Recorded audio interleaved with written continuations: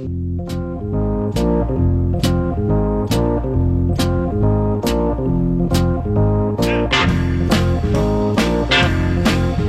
got to enjoy a nice, long, extended weekend with my family out of town. We went up north. We went up to the North Shore for a family event that I'll get into some anecdotal stuff about that later in the program. But suffice it to say, for the purposes of our initial topic today, I was out of signal range. There was no internet, no cell phone signal. It was like going back in time. I had no idea what was going on back here in the cities.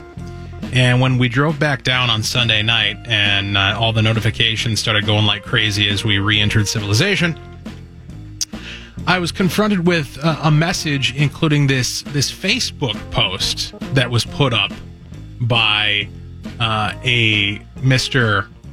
What's the guy's name? Austin Monahan, regarding Keith Ellison and allegations of abuse in a previous relationship. And, you know, at face value, it's a guy who I don't know making a Facebook post. And literally anybody can do that. And so my initial sense was, okay, well, I'm not going to put a whole lot of stock into this. I'm going to take this with a huge grain of salt because I don't know who this guy is. I don't know if there's any credibility to this. Well, it didn't take long for the corroborating evidence to start manifesting on my feeds and your feeds as well. And now this is a thing. One day before the primary election, Keith Ellison, according to NPR News, one of the leading candidates to be Minnesota's next attorney general, confronted allegations Sunday of domestic abuse of a former girlfriend that surfaced days before the election that will decide the party's nominee.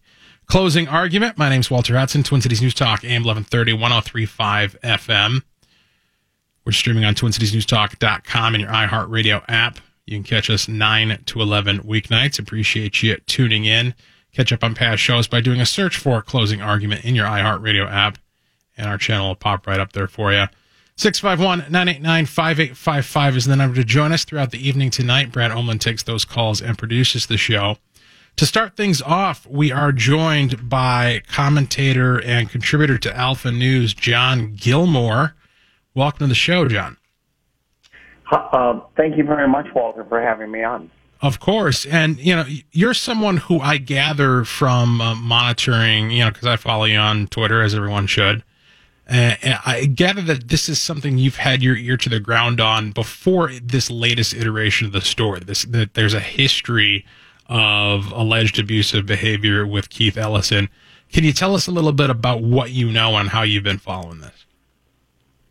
Sure. There's a couple of things, Walter, that I think it would be helpful for your listeners to know, and that is this woman, Karen Monahan, she's public, her name is out there in the news reports, had been tweeting for some time about an abusive relationship, both psychologically and physically, emotionally, that sort of thing. And it was an open secret among Minnesota media that the person involved was Keith Ellison. There is, as Ellison himself has said in his statement in response to her son's Facebook post that you mentioned at the outset of your program, they were in a long-term relationship. I don't know if that was 3 years or 5. Everybody's mileage varies, but it wasn't, you know, summer fling or something like that. They had moved in together, and there is shared pictures and so forth on social media of the two of them together. So the relationship is well established, and apparently that came to an end in 2016. In the interim between then and now, Karen Monahan became increasingly open on her Twitter feed, and I'm not friends with her on Facebook, so I don't know anything that she's put out there in this regard. But on Twitter, it's very clear that she's addressing some of her tweets literally to Keith Ellison, saying, "Why did you do these things?" And my understanding from local media, Walter, is that she wouldn't go on the record. So we're here Monday night. As of last Thursday, media in the Twin Cities, some of us at least, understood that CNN was about to break that story, quote, imminently. Now, again, nobody knew exactly what that meant. Did it mean Friday? Did it mean Saturday? And nothing happened Friday, and nothing happened Saturday. I think it's fair to say that everybody following this story below the waterline, before the reportorial waterline, was a little bit taken aback, or maybe more accurately, blindsided that A, it was Facebook, and B, it came from her son. Mm-hmm. And so that was the post that you referenced and that everybody saw.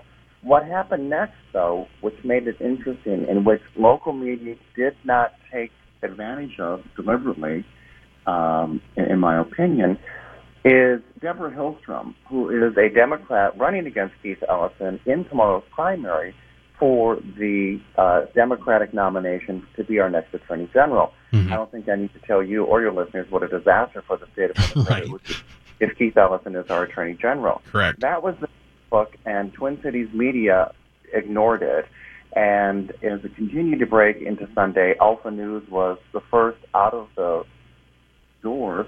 My colleague on the news side, Christine Bauman, had a widely read piece simply saying what we knew. She reported professionally, and everything that was above the waterline. She didn't try to answer a lot of the questions that undoubtedly she had and many other people, but just letting readers know what the fuss was about at that point.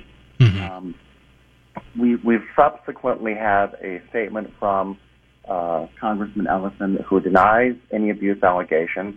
The son mentioned a video on his mother's computer that he saw, dragging her feet first off of the bed, telling her to get the F out. This was a place they both shared. It wasn't his own personal apartment. Right. Calling her the B word and all that sort of stuff.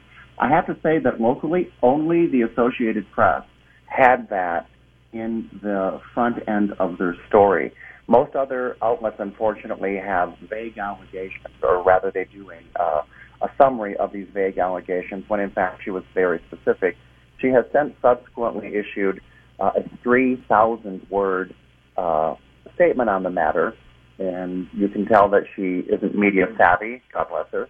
She's simply trying to tell her story, which right. The liberals tell us we should at least take at face value, and they can be demonstrably rebutted. Mm-hmm.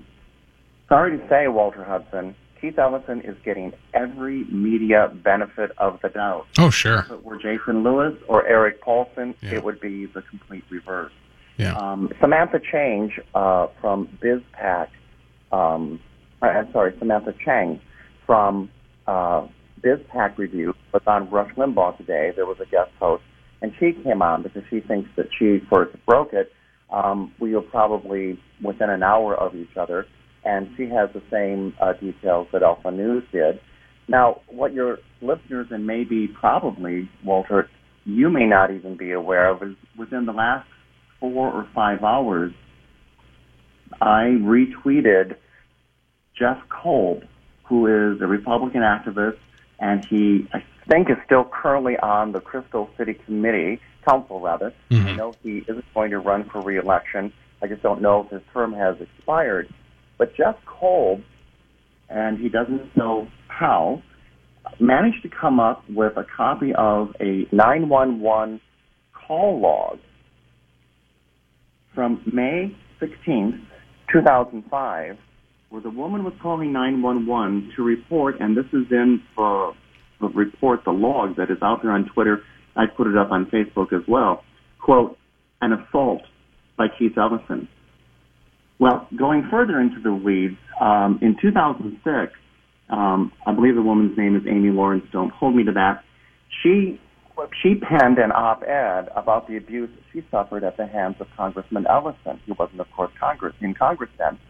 And Kolb, in a subsequent tweet, indicates he has records that show she was the woman who lived at the address from which the 911 call came. I have no doubt to doubt Jeff's research abilities, and I'm sure he's checked things twice, and the call log looks official and would speak for itself. So that's just breaking. Christine Bauman is writing a story on that for Alpha News that will be up later tonight. But we have another instance of a woman who, unfortunately, we all know it was a different time, didn't get the proper attention from all of us when it came to physically, emotionally abusive relationships and the whole 9 yards. So it's a question, really, Walter Hudson, of what the media is going to do with this. Mm-hmm. David Weigel from the Washington Post tweeted early, or just after the story broke, rather, on Sunday, that he had talked to local media. They had checked it out, and it didn't pan out. That's a complete fabrication. That's completely false. I know people in different media outlets in the Twin Cities who were trying to chase the story. None of them could go public because at that time, and it's her absolute right, Karen Monahan was not willing to be named and to go public with it. Sure. But the idea that this is already pre-discredited is simply a lie from the Washington Post. I can't believe that the Washington Post would say something untrue. Right. Wow. Well, you've definitely dropped a whole lot of information that I was not aware of, and I'm sure our listeners may not have been aware of as well. Definitely appreciate that. And we got other callers on the line who want to chime in on this. Now, I retweeted. I found that tweet you were talking about where you retweeted Jeff Kolb, and I just put it up on the TCNT hashtag stream for folks so that they can follow that. And of course, you said there's an Alpha News post forthcoming following up on that investigation and 911 call. This could be something. So what's your read, John Gilmore, on how this is going to play out tomorrow? Are we going to end up having a statewide candidate for attorney general who's actively being investigated for domestic assault? The short answer is yes, Walter. I think Keith Ellison wins the primary. Mm-hmm. And people get locked in with early voting. I'm not a fan of it for any number of reasons. Right. But I do think wins, and the question becomes, is there a mechanism in state law by which the Democrats can remove him and put somebody else in? Now, former Senator House staffer with Republicans told me that something like that happened in 2012, and our state Supreme Court gave their imprimatur to it, and then, fortunately, our legislature took steps to correct the law so that it couldn't happen again. Mm-hmm. So it's an open question whether or not if they bring enough pressure to bear and remove Ellison from the ballot, right, whether they could substitute somebody in or whether they'd have to run a writing campaign. I have absolutely no doubt that Keith Ellison will survive this. I have no doubt that Esme Murphy will probably get the one and only interview, and in her trademark softball way, let him skate. And I think, unfortunately, we're seeing in real time egregious media bias. All I'm asking for them to treat the matter fairly. They're going to the mat to downplay it and to keep it from becoming larger. One more thing, Ari Fleischer, the former press spokesman for, I think it was George W. Bush, said on Twitter, if this had happened to one of our members of Congress running for an attorney general who had the high profile that Keith Ellison does and was chair of the DNC, we would be flooded at the RNC headquarters with reporters. They'd be banging on our door. National media haven't even approached the DNC, Tom Perez, chairman, for comment. And that tells you all you need to know. Yep, it absolutely does. Appreciate the commentary, John Gilmore. Appreciate the updates. Don't be shy about letting us know more, and we'll keep an eye on the Alpha News Twitter feed, and yours as well. Will do. Thank you very much, Walter. Yep, have a good night. All right, we'll talk with Dan and Colin and the rest of you when we return. 651-989-5855. Closing argument. My name's Walter Hudson, Twin Cities News Talk, AM 1130, 103.5 FM, TwinCitiesNewsTalk.com.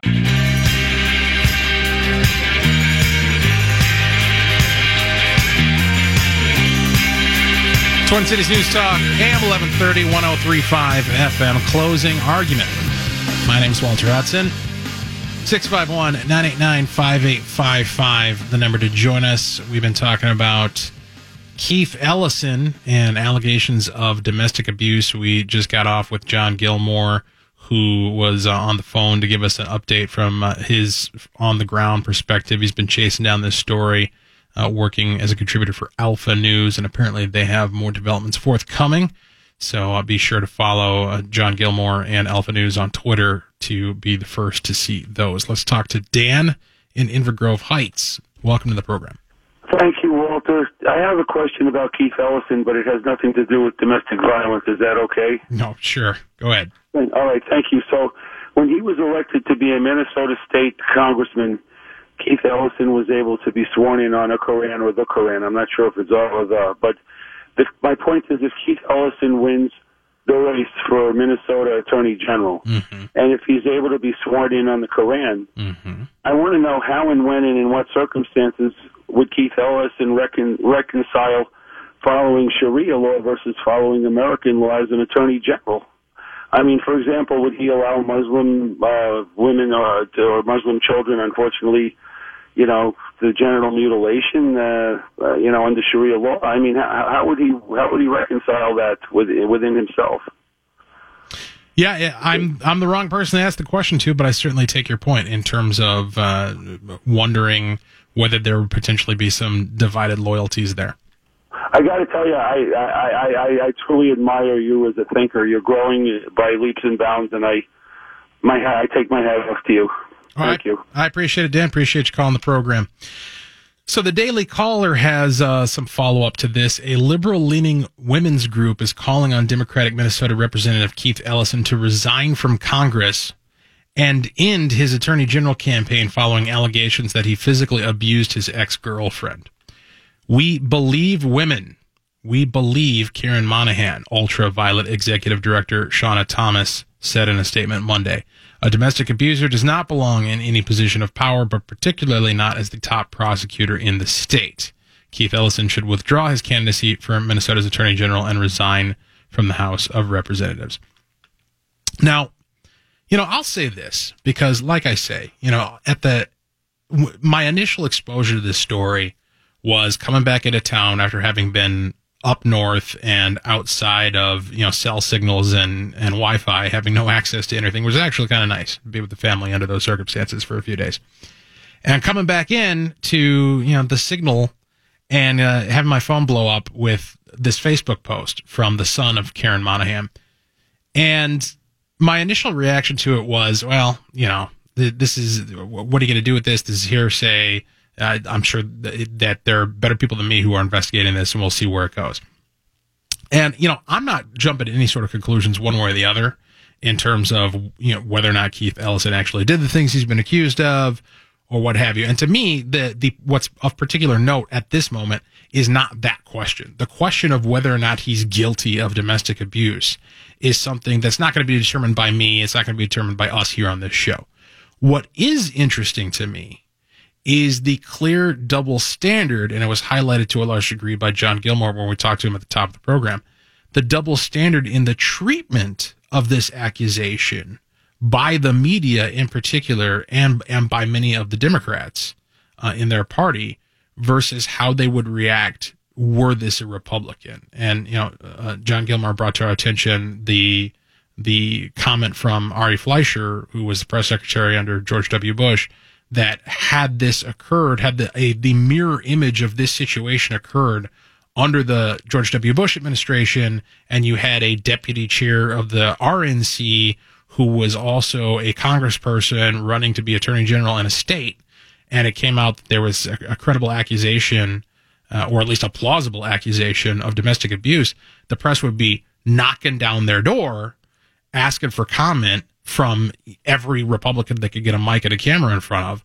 And that's just not happening with this story. There's a seeming reluctance to cover it aggressively and a desire to, do the absolute minimum to just report what the least, it's to actually do what journalists are supposed to do, which is just report the facts, which would be fine if that's what they always did, but it's not, right? Like they editorialize, they interweave within their quote journalism unquote their opinions and their presumptions, and they cast headlines that are provocative of the worst possible way to frame a scenario wherever conservative Republicans involved, and it's really difficult to have a sense of fairness in regards to Keith Ellison and to approach it from the perspective of, okay, let's wait and see and wait for the evidence to come in the context where you would never get that benefit of the doubt from the other side.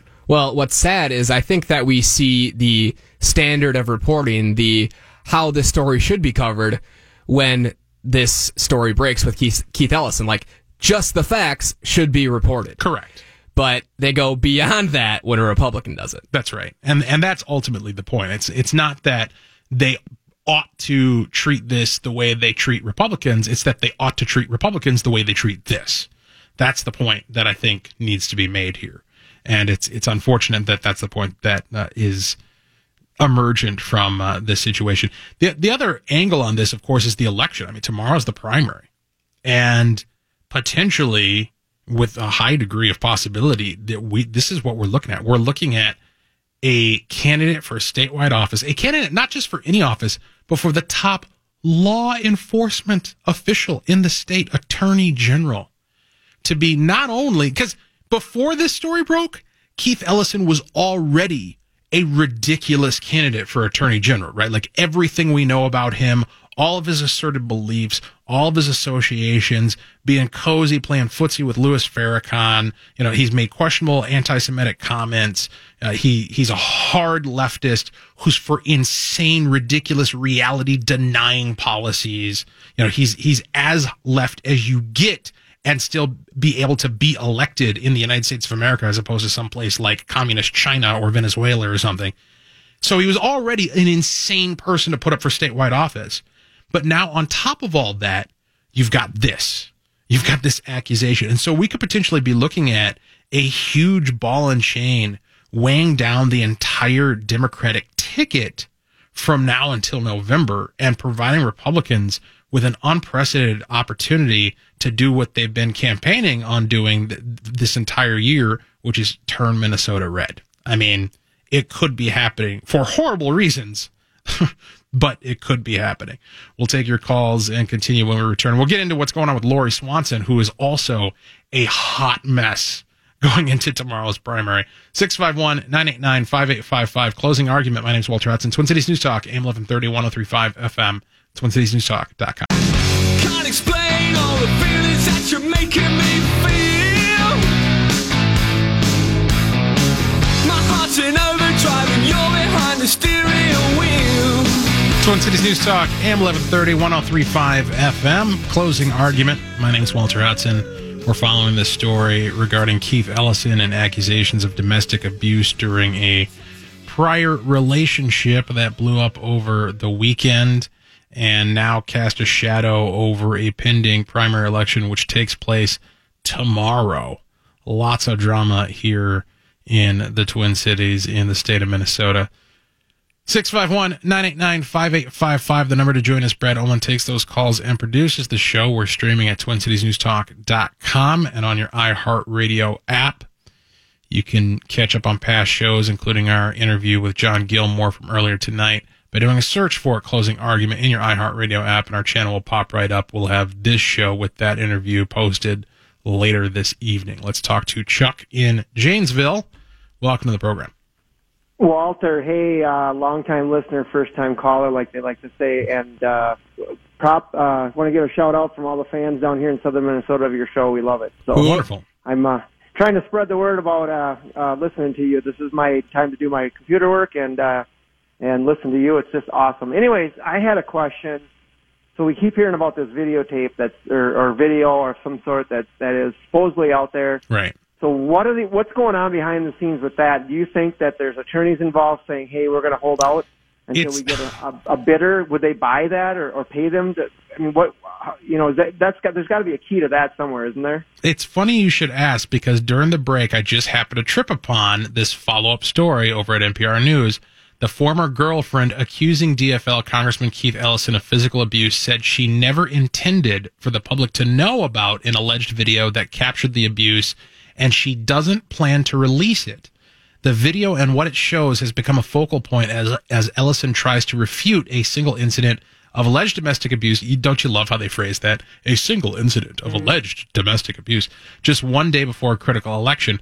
Ellison has denied the accusation and says no video exists. Karen Monahan, Ellison's former girlfriend, says there is video, but for several reasons she won't make it public. Now, here's the quote. She said, "It's humiliating.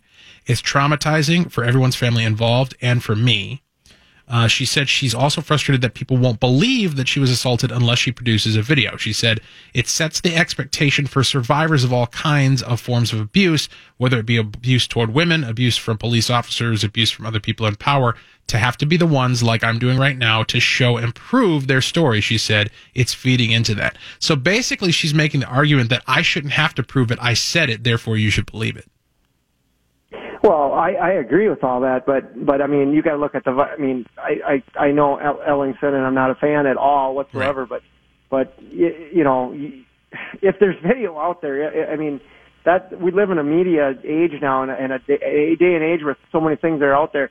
I just can't believe that there's not people out there just trying to figure out what can we pay for this. And my question too is that common in media? Is that something that can be done? I mean, I'm sure it's legal to say, hey, you know, the highest bidder, we're going to make some money off this. Not that it's ethical or whatever, but happens all the time. Happens all the time. Cool. Now, I don't know if that's what's happening here. Yeah, appreciate you calling in. Appreciate you listening to the program from Southern Minnesota. I don't know that that's what's happening here. This smells like one of two things to me. Her not wanting to release the video. I mean, either there is a video or there isn't, right? There either is a video or there isn't. And if there isn't a video, then it seems like for whatever motivation, whether it's, you know, to get him back personally or to affect the primary election or for some unimaginable, undisclosed motive, the desire is to use the specter of an alleged video in order to affect how things turn out tomorrow. And, you know, if that's the goal, then obviously you want to have a credible reason or a plausible reason for why you're not releasing the video that doesn't exist. And so that's one possibility.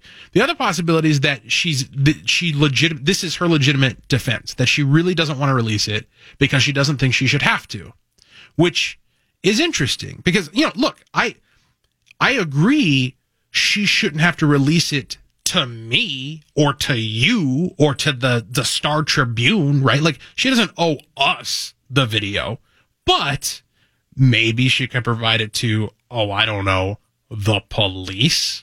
Maybe she could provide it to, you know, the authorities, or maybe she could provide it to a newspaper or show it to a reporter without actually disclosing it to the broader public so that somebody could actually attest to the veracity of the thing. And it seems as though, you know, if the video exists and she's being sincere in terms of her explanation as to why she doesn't want to show it, that it's in order to try to push this narrative that women shouldn't have to provide evidence of their accusations, which is absurd. It's absurd. This idea that, and look, if you want to argue to me that there's a problem, the Star Tribune has this whole series ongoing. You know, every Sunday there's a new expose as to the horrible state of sexual assault investigations in this state, and that the evidence is overwhelming. The state of sexual abuse accusations, reports to police and what have you, and investigations is horrendous, and something does need to be done about that. But one thing that absolutely must not be done is to remove due process, to remove the requirement to actually demonstrate that somebody is guilty of what you're accusing them of. This idea that if a woman just says something happened, that's prima facie incontrovertible evidence that must be taken as gospel is an insane idea that can never be allowed to gain traction in jurisprudence. And, you know, if that's part of the motivation here is to try to push that idea, then in our zeal to have something to pin on Keith Ellison, you know, we ought not swallow that particular poison pill along with all of this. Now, of course, Keith Ellison is not the only person, it's not the only Democrat running for statewide office who is facing scandal right now. The Star Tribune reports on an ongoing scandal that's been haunting Attorney General Lori Swanson, who's seeking the Democratic nomination for governor in this state. They write, a day after a former aide accused Attorney General Lori Swanson of using her elected office to advance her political career, Swanson responded Friday by releasing the aide's criminal record in emails from the Attorney General's office. This is insane. First of all, haven't you just, by doing this, haven't you just validated the entire narrative that you're using your office for political reasons? You sent the email from your office utilizing Attorney General official resources to answer a accusation in the context of a political campaign. So obviously it's true. You are using your office in order to promote your campaign. Clearly, number one. So you've just stepped on that. And then number two, you're going to throw your own staff member under the bus by releasing his criminal record. And here's the weird thing about that. Are we to understand, Lori Swanson, that you didn't know this guy had a criminal record when you hired him? They knew he had a criminal record, and the previous Attorney General, Mike Hatch, expunged it. But then Mike Hatch came out and said that he expunged it and threw him under the bus anyways, which is highly unethical as a lawyer. Extraordinarily. I mean, this is on par with the whole Mike Cohen thing and, coming out with tapes of Trump. It's like it's not good.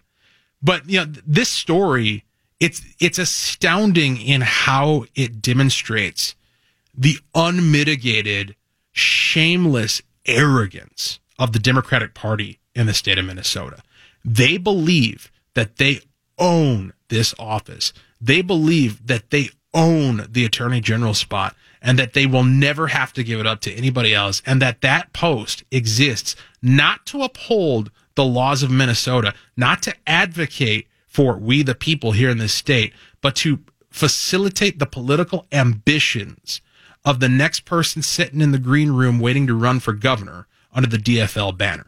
That's what they think the Attorney General's office is for. That's how Mike Hatch treated it. That's how Lori Swanson is treating it. And at this point, the evidence is so overwhelming. When you've got any number of staff, I think the Star Tribune says they talked to 6 different people, a couple of whom were willing to put their names on the record, each of whom confirmed this narrative that working under Lori Swanson in the Attorney General's office was to work under coercion at all times, with the implication that was clearly understood by all that you will volunteer to perform political work for Lori Swanson and for Mike Hatch, or you will not be promoted, you will not get raises, you will not advance in your career, and you're getting paid by the state. And on top of that, we know from candidate filings and from campaign finance reports that Lori Swanson doesn't have a campaign staff.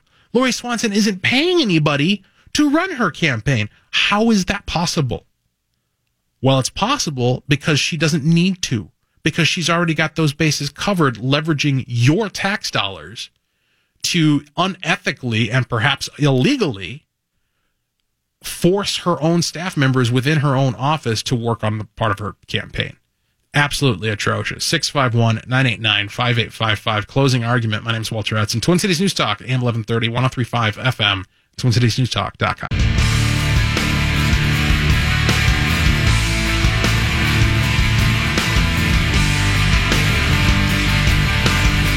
So we talked last week, or a couple of weeks ago, at some point in the recent past, about the situation in South Africa that stands as a portent of things to come here in the United States. And you might think that's a ridiculous claim because, what's going on in South Africa is they are quite literally debating and coming very close to implementing a policy whereby they're going to seize property from white people to redistribute to blacks. Like, just take people's farms away and give it to black people. And I mean, this is redistribution manifest in the most stark way possible. Like, they're not even cloaking it in any sort of, they're not putting any sugar coating on it at all.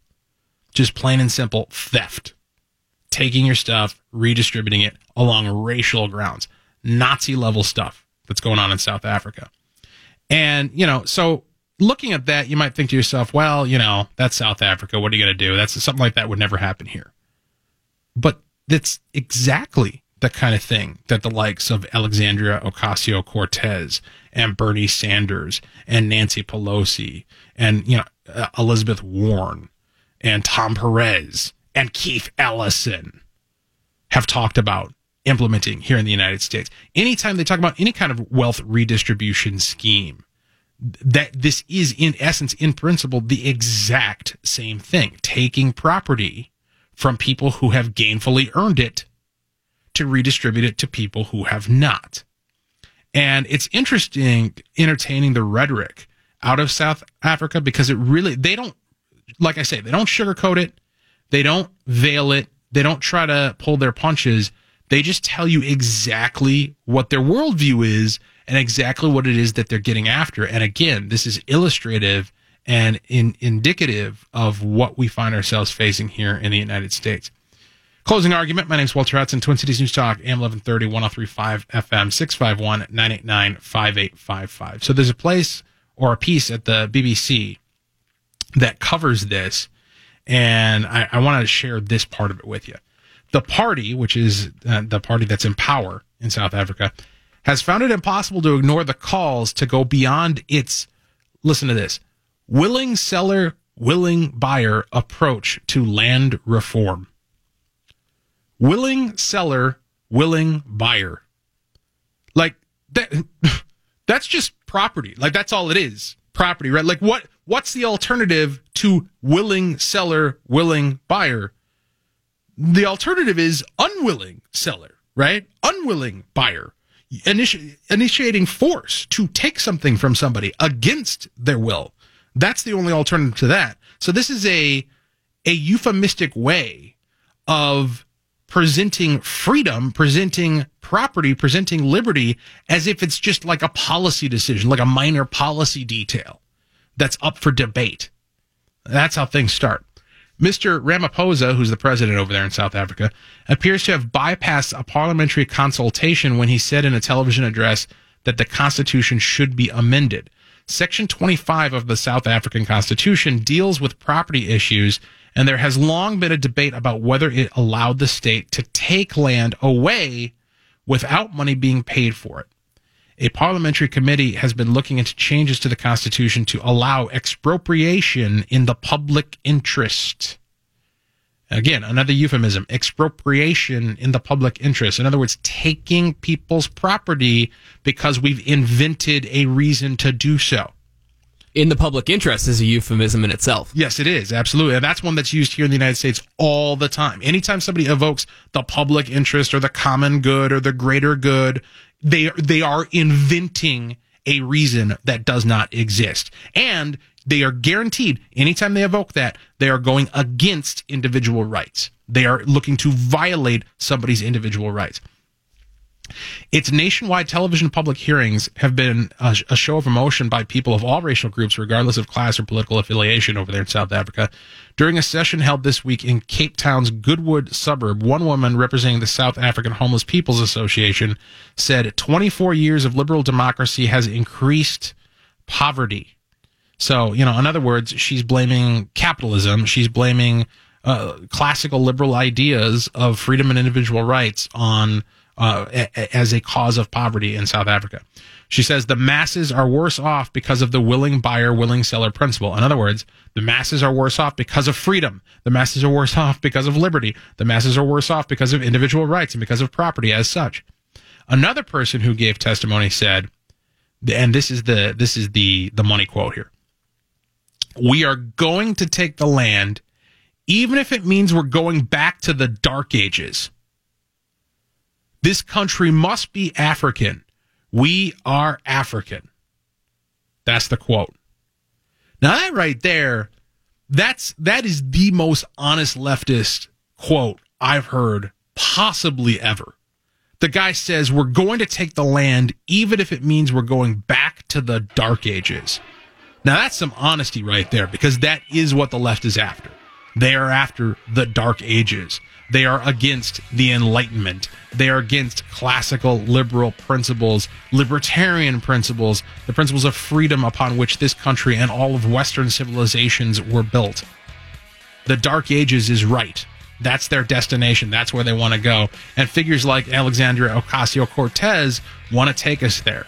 with her insane ideas, such as Medicare for All, which is basically just repackaged, rebranded, socialized medicine, that the left estimates will cost $32.6 trillion, and she has a plan to raise just $2 trillion for.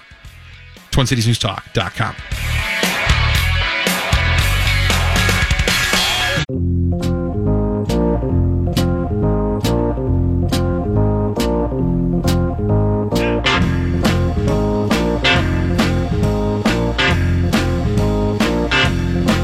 Twin Cities News Talk, AM 1130, 103.5 FM, Closing Argument. My name is Walter Hudson. Streaming, TwinCitiesNewsTalk.com and your iHeartRadio app. Appreciate you joining us. We're here 9 to 11 weeknights. Catch up on past shows by doing a search for Closing Argument in your iHeartRadio app. Our channel will pop right up there for you. 651-989-5855 is the number to join us. Brad Omlin takes those calls and produces the show. We've been covering, amongst other things, Keith Ellison's drama, his scandal involving accusations of domestic abuse from a prior long-term relationship. We also talked about Lori Swanson and the mire of controversy that she finds herself in regarding the use of her staff and public resources within the Attorney General's office to campaign for her politically. And both of these accusations, to varying degrees, seem to be credible and plausible and potentially will have an effect upon the primary election taking place tomorrow. And we put a bow on the hour talking about what's going on in South Africa, whereby there is a serious public policy debate about altering their constitution to allow the expropriation, i.e. seizure, of private property owned by whites in order to redistribute it to blacks in that country. And this is something that has been being seriously considered as somehow legitimate. And I maintain that it's a portend of things to come here in the United States. I mean, we already have the likes of Alexandria Ocasio-Cortez going out there stumping for insane policies that even by her own analysis she can't pay for, but she thinks we just ought to be able to somehow do because it would be nice. It would be nice if magic was a thing. Let's talk to Eric in Chanhassen. Welcome to the program. Hey, Drew. I just moved to Minnesota from Texas. I'm on a mission to help Minnesota become a red state, but that's Sounds good. Part of why I'm calling. I'm hearing, a lot of what you're saying. The left is completely unhinged. Just the other night, national night out on Monday night, the Democratic candidate, Kelly Morrison, in place 33B here for the House of Representatives came out and was campaigning. And I asked her straightforward. I said, I'm from Texas, no income tax state. We're getting drilled on income taxes now, and I'm seeing it every week. And we're a middle-class family, and it hurts. Mm-hmm. And what are you going to do for me? And it was just, well, some people need it more than us and all that. I'm so tired of them spending my money and hurting my family with all the work that my wife and I both do. We work hard for our children. Right. And, we need to vote a straight Republican ticket coming up in the fall here. I'm worried about the Democratic ground game here in Chanhassen. I am seeing it. And, I hope that I'm wrong, but I'm a little bit worried about how active the Democrat, or I guess you guys call it the DFL here, that's a new term for me, is here. So, I'm doing what I can, but we just need to ask them the tough questions. What are you going to do for tax relief? Where do you stand on life? Where do you stand on a lot of the key issues that are conservative values that a lot of Minnesotans value? Along with new Minnesotans like me. I like the passion that you are bringing to your points, Eric, and it sounds like you're interested in approaching things from the moral high ground, which is very different. One thing, coming from Texas, you're used to an environment whereby Republicans are dominant and I imagine aggressive and not shy about sharing their points. You'll come to learn. You got to be right enough. Yeah, right. You'll come to learn after spending a little bit of time here in Minnesota that that's not how Republicans do things here. We are very defensive. We're very apologetic. We pull our punches. We're always apologizing for our positions, for things that we say and what have you. And that needs to stop. We need to shake this Stockholm syndrome and start being aggressive about what we believe and putting them on the defensive, just like you suggest. Where are you on me being able to keep the fruits of my labor in order to provide for my family? Where are you on protecting the lives of the unborn? Where are you on upholding the rights of individuals to pursue happiness as is our right under the Constitution and articulated in the Declaration of Independence? Why don't you believe in that? Why don't you believe in constitutional values? Absolutely. And I just can't get straightforward answers from the few DFL people or now the one candidate, I've encountered. I will tell you this, all she did was motivate me to get out there and vote for Cindy Pugh in the fall. Not that I'm working with her campaign or anything, but I look forward to voting a straight Republican ticket. Minnesota's going the right way, at least the last election seemed like it was pointing us that way. Let's hope that the trend can continue in the fall. Well, I'll tell you what, the next time you see Cindy, tell her Walter said hi. She's an old friend from the Tea Party days. So no problem. All right, take care. Let's talk to Anthony in Minneapolis. Welcome to the program. Hey, how's it going? Thanks for taking my call. Yep. I was just calling about the whole South African thing right now, and in a form, I guess, reappropriation of land and so on and so forth, and how we've seen time and time again it's not going well. These farms are being handed over, and they're falling apart. Mm-hmm.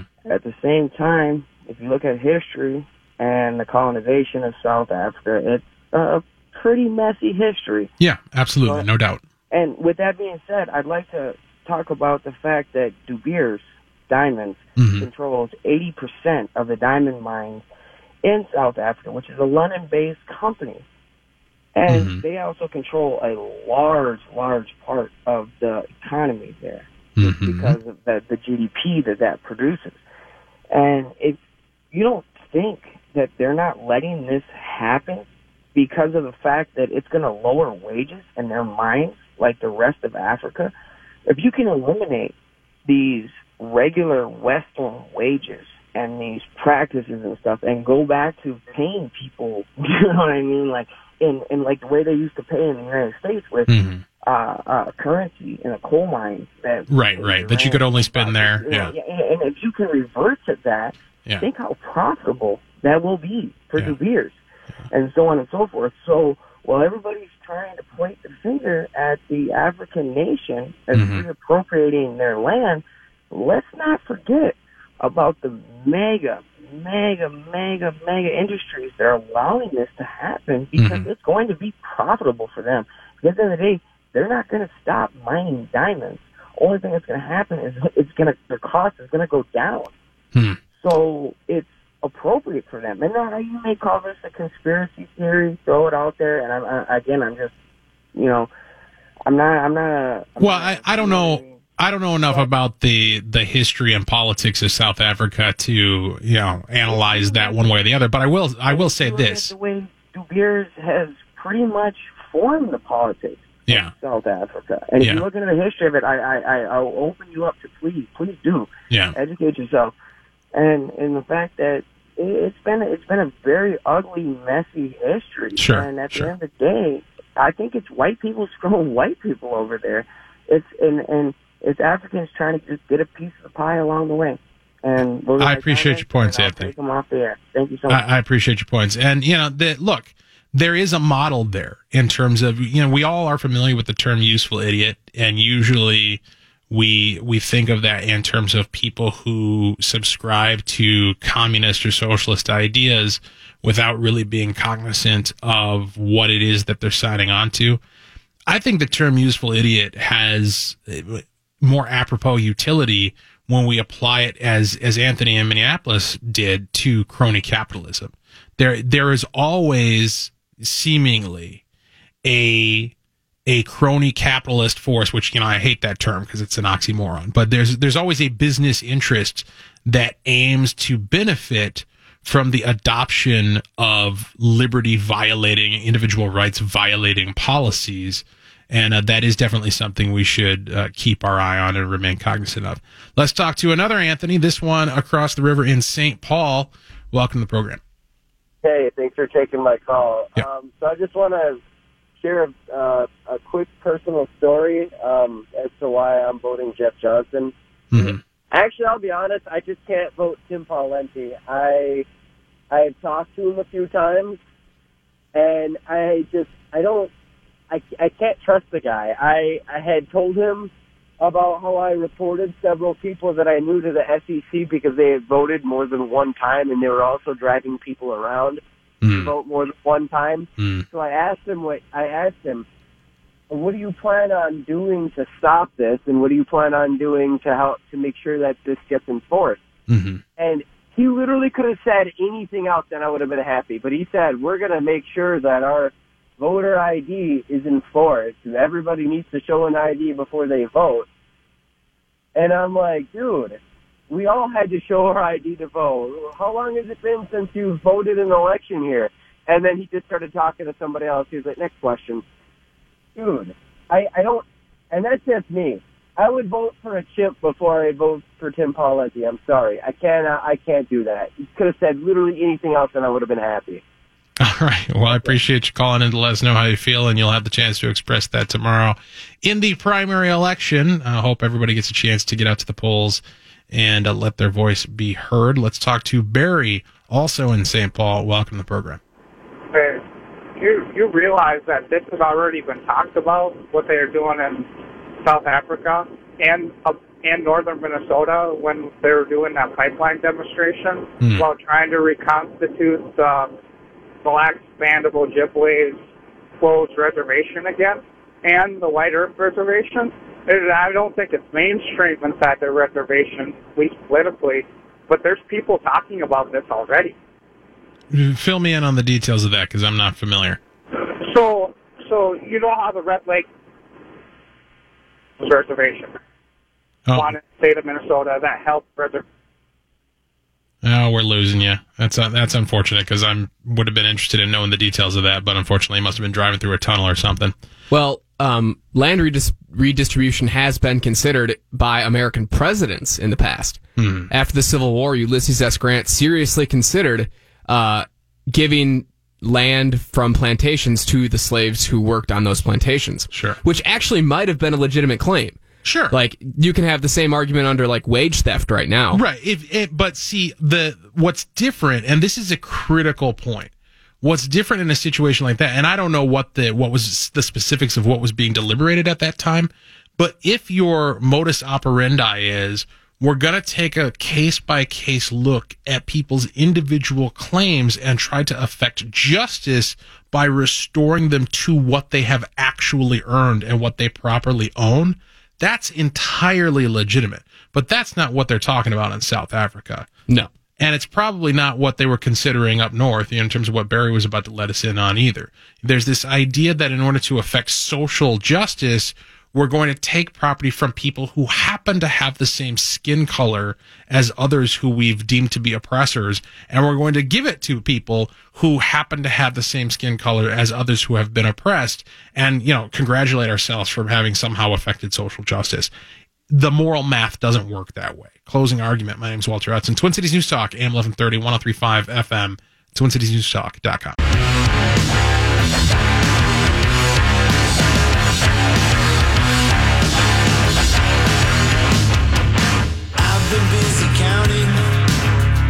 So I mentioned at the top of the show that I had a long weekend.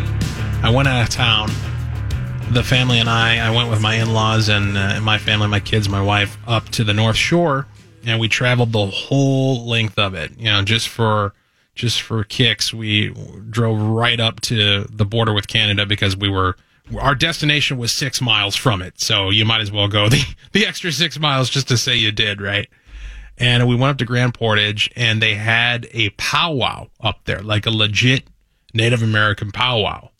And this is something, the in-laws have some family connections with the Chippewa up there. And despite having been among the family for, what's it been, like 17 years now, I had never gone up there. I had never seen firsthand anything that goes on up there with the powwow. And so this was a unique opportunity to get to see what it was like. And I intentionally, because I knew this was coming up, this was, a big summer plan that we had several months in advance. I intentionally avoided finding out about it or trying to look into what to expect, what I was getting myself into, because I thought it would be more interesting to just have the experience. with as little preconception as possible and to just kind of take it all in. And I was struck by a number of things which are relevant to the stuff we talk about here on the program every night. You know, my major takeaway from it was that the reality of cultural life on the Grand Portage Reservation amongst the Ojibwe and the Chippewa, the reality of their life defies the dominant political narratives on both the left and the right. Because what I saw up there was tremendous diversity, right? Like real diversity in terms of skin color, in terms of, you know, the types of people who were in attendance and the cultural expression that was taking place up there. You had American flags everywhere. They were extraordinarily reverent of veterans. It was very similar to like an air show or some similar, or a sporting event in terms of the amount of patriotic display that was put on and the reverence and respect and honor that was given to their veterans and their elders. And, you know, this flies in the face of the notion that that's white people stuff, that should be kept separate, and that's some sort of encroachment upon the oppressed minority. They were proud of the American flags that they had on display. They were proud of their veterans who have served the United States of America in various conflicts. And they were proud to consider themselves Americans. And they also didn't seem to have a whole lot of concern for what the left refers to as cultural appropriation, right? I mean, they had appropriated American culture. And indeed, you know, as I walked around and I dealt with various vendors or saw various vendors, you know, everybody was wearing crosses. We went up there and we went to several different cemeteries where relatives of the family were laid to rest in years past to visit those graves. And every single one of them was dominated by crosses. And these were Indian cemeteries, right? Native American cemeteries. And so obviously they'd appropriated culture, right, at some point, but it wasn't something that anybody was thinking about. They weren't thinking about it in those terms. And, you know, you had folks there who to look at them, you'd say they were white, right? If you looked at them, you'd say they were white. And they're in full regalia at this powwow. And I know for a fact, if the same people were walking down the street in Dinkytown right now, they would be assaulted by some woke, progressive, activist student who took it upon themselves to come up to them and declare them to be culturally appropriating Native American culture and say that it's inappropriate and call them out, when in point of fact, they have a legitimate relational claim to the tradition, and the activist woke student does not. And that's the level of absurdity that we've ascended to in terms of the narrative here, whereby people's actual, you know, and the left claims to be so accommodating of and to value so highly lived experience. Well, the lived experience of the Native Americans of Grand Portage is completely out of sync with the dominant political narrative on the left. Now, the right doesn't escape from this, you know, just in case you're feeling a little too vindicated right now by this screed of mine. The right doesn't escape from this unscathed. Because another thing that I noticed when I was up there was the extent to which the culture of America, the American culture and the American pride, the flying of the flag, the blending of different traditions and cultural ideas had taken place up there and had done so in a manner that was unapologetic and unconcerned with segregating ideas and segregating origins. There was nothing segregationist about the way the Native Americans conducted themselves up there in Grand Portage. They were welcoming. They were not afraid of outside influence. The influence that they've been exposed to was prominently displayed all around them and within them.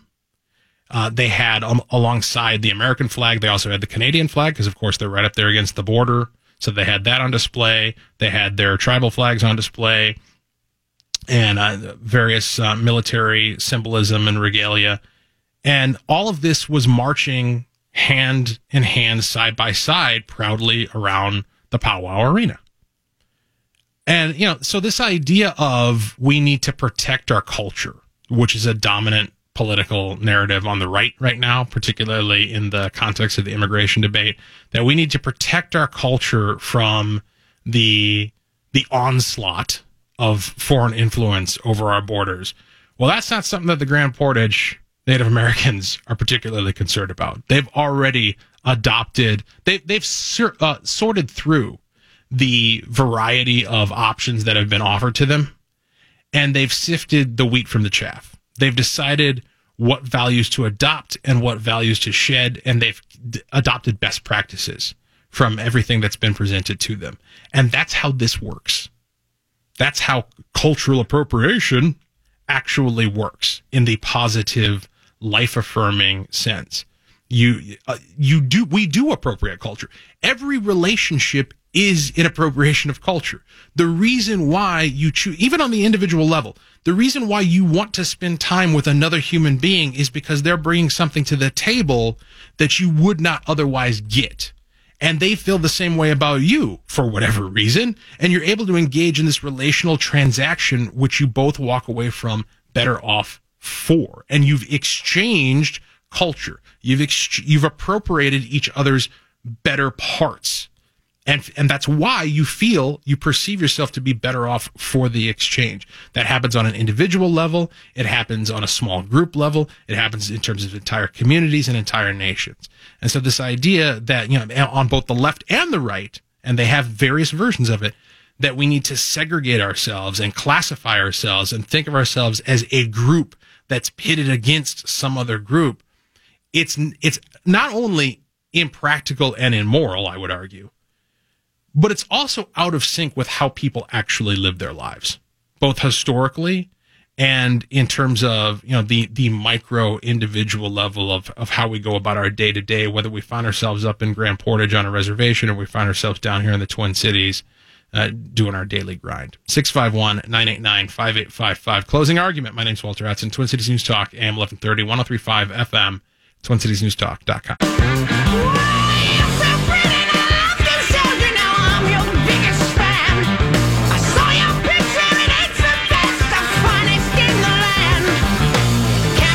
A grab bag of different stories here that are unrelated to each other, but related in the sense that they provoked my attention, and I've got something to say about them. Closing argument. My name's Walter Hudson, Twin Cities News Talk, AM 1130, 103.5 FM, streaming at TwinCitiesNewsTalk.com and your iHeartRadio app.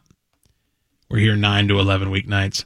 By the way, we're going to have a special extended edition of the program tomorrow. Tomorrow, of course, is the primary election here in the state of Minnesota. And we're going to be on at 8 o'clock. And when I say we, it's kind of a proverbial sort of royal we, because I actually, as it turns out, am not going to be here.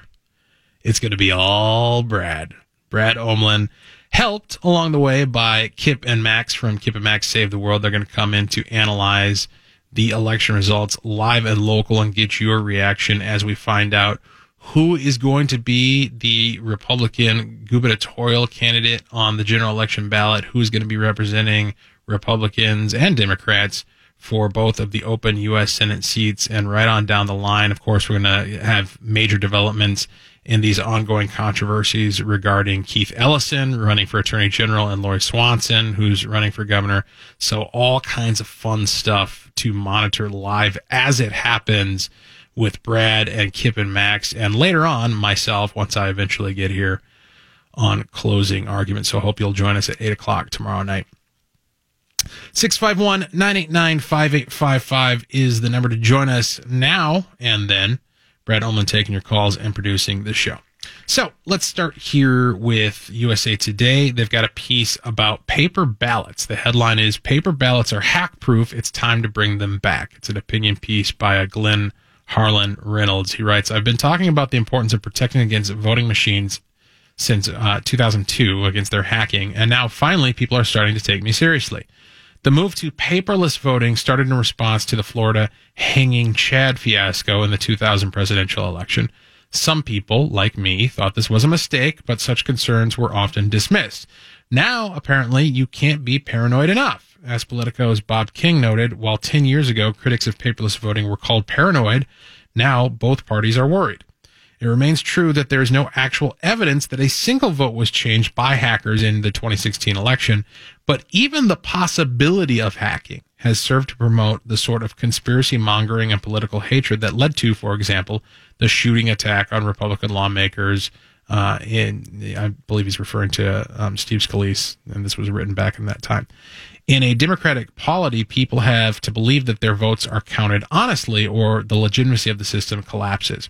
And if we are to believe the latest NSA leaks on the subject, Russian and other hackers have been interested in American voting systems for a while, and that interest, contrary to Obama administration assurances, didn't decline after Obama made a red phone call to the Kremlin. So what should we do? Well, we should try to boost our cybersecurity. But given that the NSA, the FBI, and the CIA are leaking important secrets on a daily basis, maybe we're not up to that job. So, once again, let me suggest that we return to something that, by its very nature, can't be hacked by a guy in St. Petersburg: paper ballots. And this is something that strikes me. You know, we've had a number of stories recently that stories along the lines of, 12-year-old hacks voting machine in 2 minutes, or, I believe there's some convention called DEF CON that's apparently where a bunch of hackers get together, and a number of them hacked into Diebold voting machines and demonstrated that this is something that can happen. It can happen relatively easily. It's not that complicated, relatively low tech, low informed technical folks can do this. And to me, the answer, right in line with what this author is articulating here at USA Today, is pretty obvious and should be pretty non-controversial, which is paper balloting.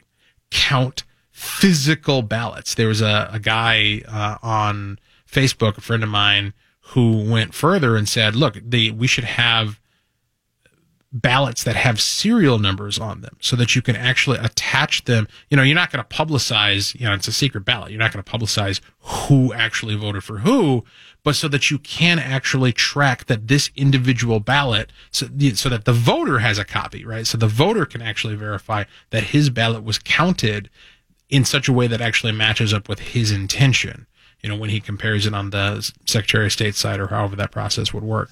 And so the idea isn't necessarily that there's no kind of electronic record of any kind, but rather that the actual process by which you go from casting your ballot at your polling place to it being reported to the Secretary of State is a verifiable paper hard copy process. And that, the security aspect of that should be self-evident. It's insulated. It's isolated. It's segregated. People can cheat, right? But they can only cheat insofar as you add ballots to or take ballots from a particular precinct's collection of ballots. And so in order to cheat on a large scale, you would have to do so in a highly coordinated manner that exposed you to being caught, because you'd have to do it at multiple precincts. And this is something that a hacker doesn't have to worry about. A hacker doesn't have to worry about getting caught because they're doing it remotely. A hacker doesn't have to worry about interfering with particular precincts because, they can just hack in over a network and affect multiple precincts if they have the ability to do so. Strikes me as a pretty common sense solution to the problem. And I think the reason why we're not seeing a common sense solution like this taken seriously in the current moment is because, as is so common with the left, they're not actually interested in the hacking of our election system, the literal hacking of it. What they're interested in is making hay out of the specter of Russian influence. And it's much easier. They, like so many of the problems that they raise, whether it's supposed racism or income inequality or whatever the case may be, healthcare costs, they're not actually interested in solving the problem. They're interested in leveraging the problem for political effect. And in that sense, they're interested in maintaining the problem for as long as they can, as long as it's politically advantageous. Let's talk to Mike in Farmington. Welcome to the program. Hey, thanks for taking my call, Walter. Yep. There was a whole bunch of things that just came across my mind when you were talking earlier. You brought up that South African story. Yeah. And then what was it? We're going back to the Dark Ages? Yeah, that was the guy. The guy actually said, this is South Africa, they're kicking around the idea of amending their constitution or just reinterpreting how it's currently written to justify seizing, expropriating property from white farmers to give to black people. And one of the guys they quoted, who's an activist in favor of, this redistribution of property, was, we need to take the land, even if it means going back to the Dark Ages. That's literally what he said. But the reason for my call was what I saw with I guess the party of violence and hate, if you will, is this Antifa. Is there any Democrat on record of actually criticizing that and what's going on with Antifa?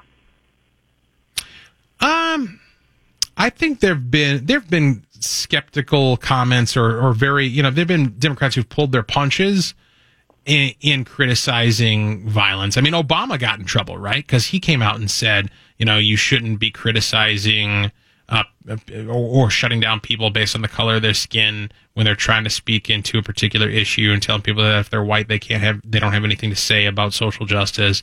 And we also shouldn't be punching people in the face, as part of the public discourse. He got in trouble for that. So it has happened, but it certainly hasn't happened with the vigor and the principled sense of fury that you would hope for.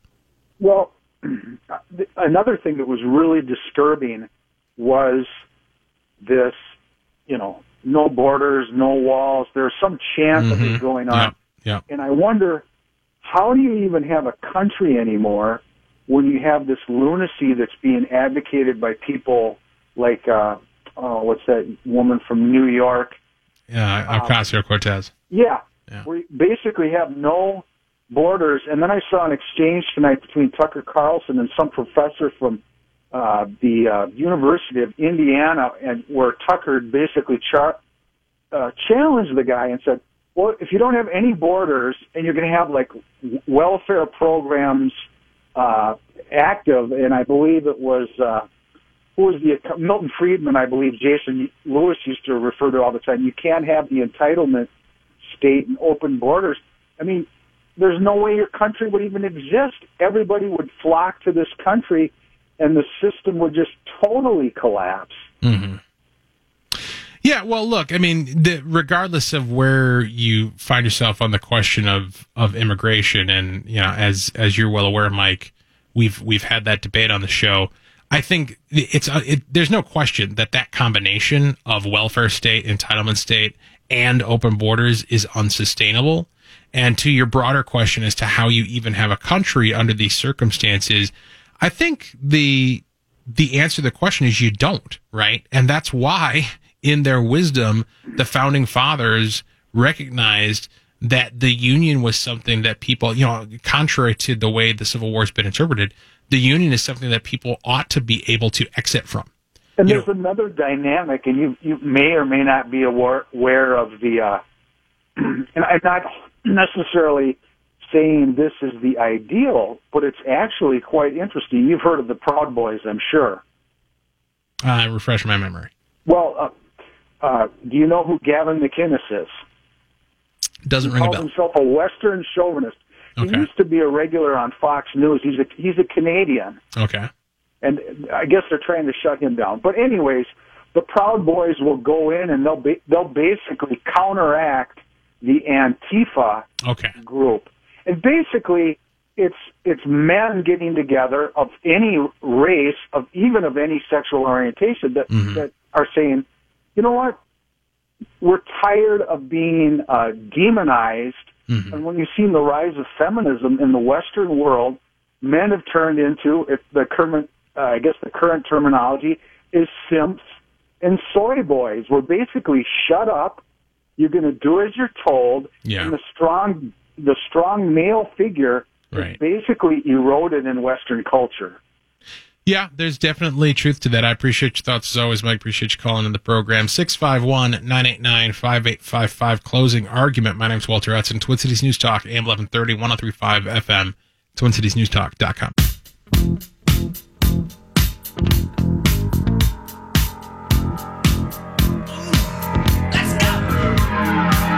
Walks barely down the street with the brim pulled way down low. There's a real chilling of innocuous speech that is taking place in the country right now, where you can't be anything other than woke. You can't be anything other than a warrior in the resistance against Donald Trump, because if you show even the slightest amount of human feeling and compassion and decency towards somebody who disagrees with the hard left, you're opening yourself up to boycott and calls for your firing, calls for being cast out like a leper from society, from the community. It's quite insane what's taking place right now, the environment that we find ourselves in. There's an example of it here coming out of Houston. Closing argument. My name is Walter Hudson, TwinCitiesNewsTalk.com. Twin Cities News Talk, AM 1130, 103.5 FM. 651-989-5855 is the number to shoehorn in a comment here at the end of the show. From a publication called LifeZette, a Texas restaurant was forced to shut down its social media accounts on Saturday after it received backlash for posting a photo of Jeff Sessions during the Attorney General's visit to the Houston chain. The fury against El Tempio Cantina began when the restaurant posted a picture on Friday of owner Lorenzo Lorenzo's son and Sessions. Lorenzo wrote in the caption that it was an honor to serve the Attorney General, who was in Houston to meet the law enforcement officers on crime and illegal immigration. Fans quickly condemned the post and lambasted the restaurant for serving Sessions. Some people urged customers to boycott the restaurant, while others sent death threats to Lorenzo and the staff.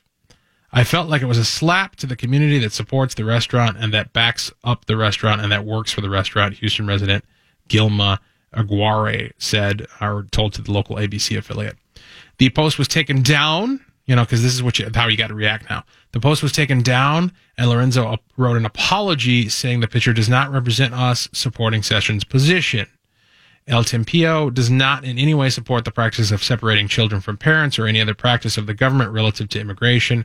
The posting of a photograph of the Attorney General at one of our restaurants does not represent us supporting his positions, Lorenzo wrote in a Facebook post before the restaurant's account was deactivated. Lorenzo said the restaurant did not know it would be serving Sessions, and the staff was focused on serving great food and giving great customer service. The man came to dinner, and he was served without us even thinking about the political situations, Lorenzo wrote. It was posted without review or approval by ownership, and this has led to everyone jumping to conclusions that somehow we are involved in this political matter. We don't approve of anyone separating parents and children. Now, this piece in here, that last comment from Lorenzo, the guy who owns this restaurant, the man, Jeff Sessions, came to dinner and he was served without us even thinking about the political situation. Isn't that normal? Isn't that the way life is supposed to be? Why is everything political? Why is everything political nowadays? Why can't you separate the fact? Listen, shouldn't it be an honor as a entrepreneur, as a restaurateur, as somebody who owns a business? Shouldn't it be an honor for the Attorney General of the United States, no matter who it is, to come and choose to eat at your restaurant? Look, I have issues with Donald Trump, as you guys know, as those of you who have been longtime listeners to the program know. I have issues with Trump. I certainly had massive problems with Barack Obama, massive disagreements with Eric Holder. If I ever, in the course of my life, had the opportunity to meet any of these men, or if I found myself in a position where I did meet any of these men, regardless of my profound and principled disagreements with them on policy and in some cases on political philosophy and even morality, I would be honored to meet them. Not because of what they believe and not because as an affirmation of the things that they've done, but because of the positions that they've held and the significance that they have had. by virtue of the positions that they've held. When Donald Trump comes, the next time he comes around to, he came to Duluth just recently. The next time he comes to town, I'm going to seriously consider taking the opportunity to go to wherever the rally is and to take my kids. Because, whatever sort of disagreements that I may have with him on tariffs, and my disagreements with Trump are less significant than my disagreements with somebody like Barack Obama or Eric Holder. But whatever they are, it's irrelevant to the significance of having the opportunity to see with your own eyes the President of the United States. I went to a rally at the height of the Tea Party when Barack Obama came to town in 2012 to campaign for re-election, came down to the Target Center. I went to that rally, not because I agree with Barack Obama at all. Obviously, I don't. But it was an opportunity to see with my own eyes the President of the United States and to be able to say that I did so. And the idea that we need to apologize for that type of experience or that type of to have some sense of honor and having been in the presence of somebody who has a position of prominence in society, that's where we're at now. We're at a point where the left wants us to be so segregated and so separated. They had the guy, there was another story that we covered last week where a guy had to apologize for tweeting out that a lifelong friend was a nice guy because the guy happened to be a Republican who was running for governor. This is the level of absurdity that we've approached or arrived at in our culture, and we need to push back against it. We need to aggressively say, no, you guys don't get to dictate the minutia of our lives in this manner. TwinCitiesNewsTalk.com.